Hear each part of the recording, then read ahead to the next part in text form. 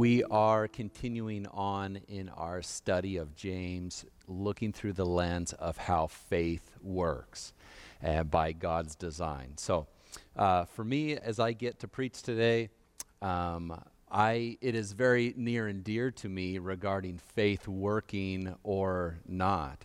I grew up in the church, and there were enough things for me just in my experience and my interpretation of life and church experience that I grew up concluding that faith didn't work. I grew up believing that church didn't work. What I was seeing was that people wore nice clothes and they wore a nice smile, but their lives didn't reflect that necessarily, or were broken, and I didn't see faith working. Well, so I grew up and I rejected the church, and then I embraced me being king, me being boss, living for myself. I'm the one that's in control, and I'm going to live for myself and please myself. And so, which led to a lot of selfishness, self-centeredness, and pride, which didn't work either. And God used both of those experiences, both of those mile markers in my life to bring me to the place of looking up, because I had dug a hole and my ways weren't working and my conclusions weren't working either. And he really brought me to the place of having to set aside all of my preconceived notions and my prior conclusions about what life was, what faith was, what Christianity was, who he was, and even people's misrepresentations of him or their attempts to represent him, and how it muddied the waters of me seeing him clearly. And so it was 20 years ago that I gave my life to him, because I saw he did work. Because he is good, he is merciful, he is real, he is powerful, he's compassionate, and he accepted me in my broken, ugly state. And I realized it does work. It does work. In our world, in our life, with our families, our friends, coworkers, especially with all the crazy that's happening and the struggles that are very real, people want, and naturally, God made us this way, people want something that works. People want faith that works. People want a God that works. And so that's what we're looking at. Faith works. 2 weeks ago, we had Sanjay set the stage for us in that historical context, talking about the author. One of my favorite points that he made was how James didn't believe in Jesus too. James did not trust and follow Jesus. He actually rejected him. But after the death, the burial, the resurrection, those evidences that Jesus was who he says he was, and he could do the impossible, James couldn't help but come and follow. And so he became this huge stone, this huge pillar within the faith. And then we had our lead pastor, Scott, take us through how good teachers, talking about trials, good teachers use tests to make good students out of us. And God does the same thing. God uses tests in our lives not to trip us up, but to build us up. God uses tests and struggles and difficulties to test us on what he's already taught us, and to see, are we going to put our trust in him? Do we have our confidence in the right place, namely him? And are we going to walk in that? So we're going to continue on today in finishing chapter 1 of James. So if you turn with me to with your Bibles to James chapter 1, verse 19 through 27, we're going to finish up chapter 1. I'm going to go ahead and just kind of read through that whole section, and then we're going to go back and look at the key points from each of the 3 sections. So turn with me now. James 1:19. Know this, my beloved brothers, let every person be quick to hear, slow to speak, slow to anger. For the anger of man does not produce the righteousness of God. Therefore, put away all filthiness and rampant wickedness, and receive with meekness the implanted word, which is able to save your souls. Verse 22, but be doers of the word, and not hearers only, deceiving yourselves. For if anyone is a hearer of the word and not a doer, he is like a man who looks intently at his natural face in a mirror. For he looks at himself and goes away, and at once forgets what he looked like. But the one who looks into the perfect law, the law of liberty, and perseveres, being no hearer who forgets, but a doer who acts, he will be blessed in his doing. And then verse 26 on, if anyone thinks he is religious and does not bridle his tongue, but deceives his heart, this person's religion is worthless. Religion that is pure and undefiled before God the Father is this, to visit orphans and widows in their affliction, and to keep oneself unstained from the world. So let's look. Let's jump into this. Faith works, so do it. That's our message today. And point one is faith works by hearing God's word. Faith works by hearing God's word. We see that, and I'm going to read it a little differently this time as I go through and just kind of make some commentary and reading it. But verse 19, 20, and 21. Know this, my beloved brothers, my sisters, those in the household of faith, in the family. Let every person be quick to hear. Let every person be fast in hearing, fast in taking it in as priority, and be slow to speak, slow to respond. And he says something else we're to be slow with. Slow to anger, slow to that emotional reaction of injustice or whatever it may be, indignation or self-righteousness. For the anger of man does not produce the righteousness of God. The anger of man does not bring the results, doesn't bear the fruit, the natural byproduct and result of man's attempt to bring about justice or point out faults and wrongs, doesn't produce the right things of God, the fruit of the Spirit and what he calls us to. Therefore, because of those things, put away all filthiness and rampant wickedness, any immoral things or corrupt things or perverse things or compromises of yourself or others, or how you view yourself or others, or what you're doing behind closed doors or trying to get away with or in the dark. He's saying put these things away and receive with meekness, receive with gentleness and humility the implanted word which is able to save your souls. Faith works by hearing God's word, and as you do that and take that in, it changes everything. It brings from death to life. And as we get rid of these things that hurt us and put in the right thing, the true thing, the pure thing, his truth, his love, his grace and truth, it produces life. It produces good. For this illustration, I want to draw on that word, the implanted word in verse 21, implanted word, which in the Greek means grafted in. And so I have this illustration for us to look at the process of grafting and engrafting as he calls us to the word. So we have this image of a tree. That's you. And there is cuts that are made. That could mean several different things. That can mean trials that you're facing, hardships and struggles that you're being tested on.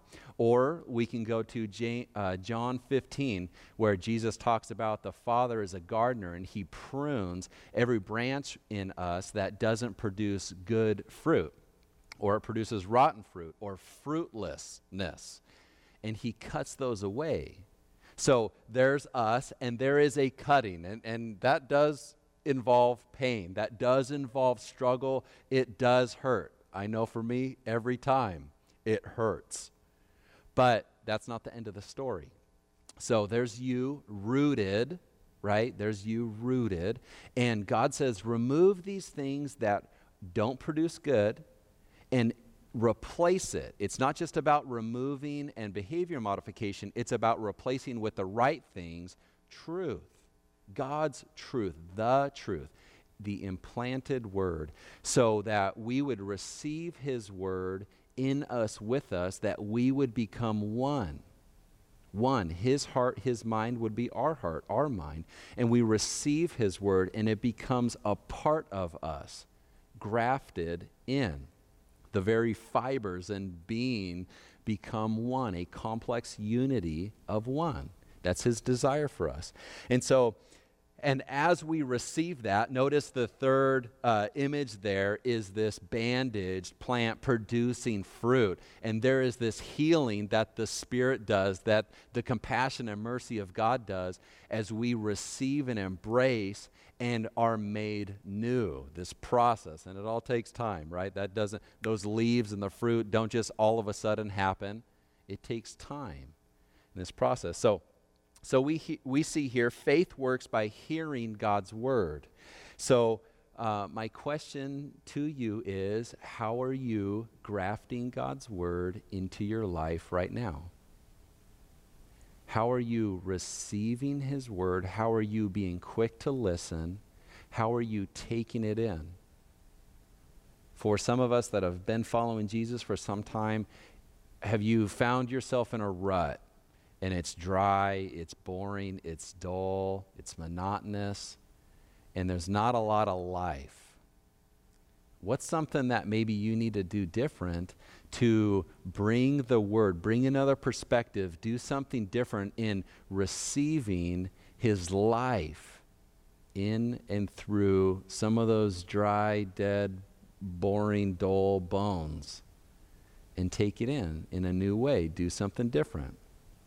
Faith works by hearing God's word. And faith works by hearing God's word and doing it. Hearing God's word and doing it. Look to verse 22. But be doers of the word and not hearers only, deceiving yourselves. For if anyone is a hearer of the word and not a doer, he's like a man who looks intently at his natural face in a mirror. For he looks at himself, but goes away at once and he forgets what he's like. But the one who looks at the perfect law, interesting, the law of liberty, the boundaries and rules of freedom. God has boundaries in place designed to bring about freedom, not willy-nilly, whatever we want or feel or can do or want to do. But no, God has a design for us, and that brings us freedom.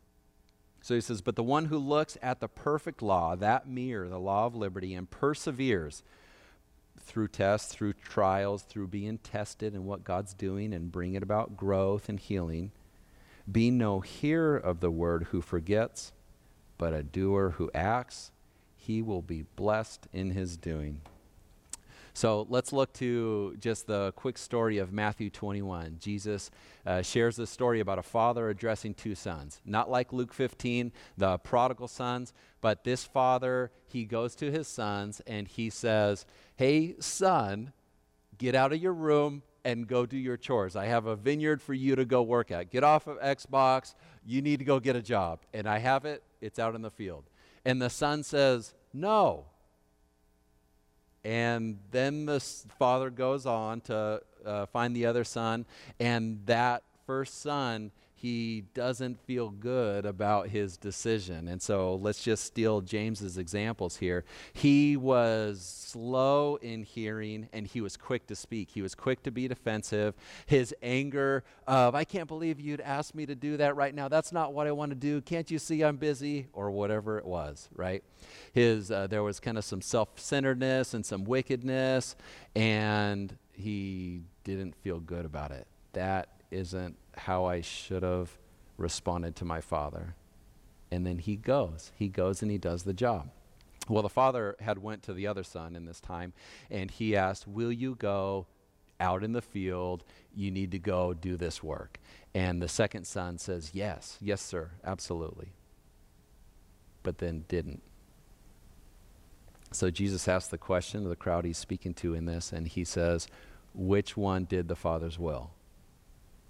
And his point is the first one. Even though he struggled, he came around, repented, and did it.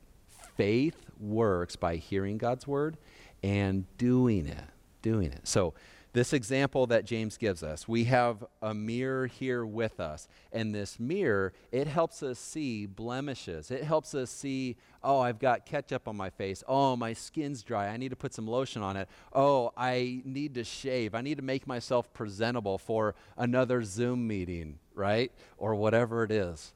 I'm going on a date. I need to clean myself up. And he says, I see those things that I need to change in my life, with myself, with my appearance, that's unbecoming of me, and I put it down, and I head out the door, and I forget about what was revealed. He's saying, that doesn't work. That faith isn't really faith. That doesn't actually produce anything. That's missing the point. He says, true faith that works, is those that hear it, receive it, and do it. So he gives these examples. So let's kind of bring it to us, where he says, okay, I'm looking at the mirror, the word of God, at myself, and he says, be slow to speak, slow to anger, and quick to hear. I look at my interactions that I've had with my kids, and I haven't been very patient. I've been tense. I have been defensive with my wife. I was kind of sharp with my friends. I was joking around in ways it was kind of borderline, that those aren't jokes that I should be engaging in or entertaining in, or that was a compromise of my character. I needed to stand up for what was right in a different way. Or I'm letting my emotions get the best of me, and I'm caring more about other people doing what I want them to do and manipulating them in behavior change than actual heart change. So the mirror shows those things. The word points out some of those things. And then he calls us to do something about it. And I want to say this. Anytime God is going to reveal something, a character flaw, a spot, a blemish, he does not point those things out for pointing out sake. He points those things out because that's where he's working. And if that's where he's working, he invites you to participate with him and his Spirit in his miraculous work of sanctifying you. You being more like Jesus, removing those things that hurt you and harm you, and you implanting his truth of what he says, who you are, who he is, what he's called you to implant that truth into your life to bring about different fruit, good fruit. So my question is, what's something that God's revealing, a spot, a blemish, that you're needing to address? What's in James's language, what's the produce of your anger? What's the produce of your mouth? What's being produced? What's the byproduct of that, the effect of that on other people? And is there something that God is saying, that's not consistent with me? That's not consistent with my word. That's not consistent with who you are, who I've called you to be. If that's the case, which is for every single one of us, it's a matter of what one, right? Let's take Jesus' words. Jesus says, oftentimes he said, he who has ears, let him hear. Is he really asking who has ears? Because he kind of gave all of us two, right? No, that's not the question. The question is, are you willing to hear? Are you willing to receive? And so James brings us to this place of faith, true faith, faith that works, hears, and does. So, what do you need to do? What do you need to do in removing something? What do you need to do in implanting and replacing and surrendering to him? Faith works by hearing God's word, by doing it from a genuine heart, is our third and final point. From a genuine heart. Let's read those last two verses here, verse 26 and 27. If anyone thinks he is religious and does not bridle his tongue, doesn't keep his mouth shut when he needs to, but deceives his heart, this person's religion is worthless. This person's belief, religion, is worth as much as a bag of rocks is worth. Religion that is pure and undefiled before God the Father is this: to visit orphans and widows in their affliction, and to keep oneself unstained from the world. When I think of Christianity related to religion, I think of a couple different phrases that have been prominent in my 20 years of following Jesus. One of those being, Christianity is not a religion, it's a relationship. And then the other one is defining religion by religion is man's attempt to reach God, is the famous quote. In other words, religion is man's attempt to make himself right by his own means, make himself right before God. Now, as much as those have been helpful in a sense to say what Christianity is and isn't, it's also an incomplete picture too. Because we're faced with this. We're faced with this passage from James 1 that says, true religion is this. Pure religion is this. Religion that's pleasing to God is this. He uses that word 3 times. And it's from the Greek word threskia, which means what you would think it would mean: ceremonial observances. Observing ceremonies around sacred things, sacred elements. And so it's worship, it's discipline, like things that we're currently doing right now. Gathering together, even through this time, on this day, remembering the body, remembering the blood, the sacrifice, those sacred elements. Singing praise to God, giving our tithes, our offerings, part of our income to God because our trust is in him as provider.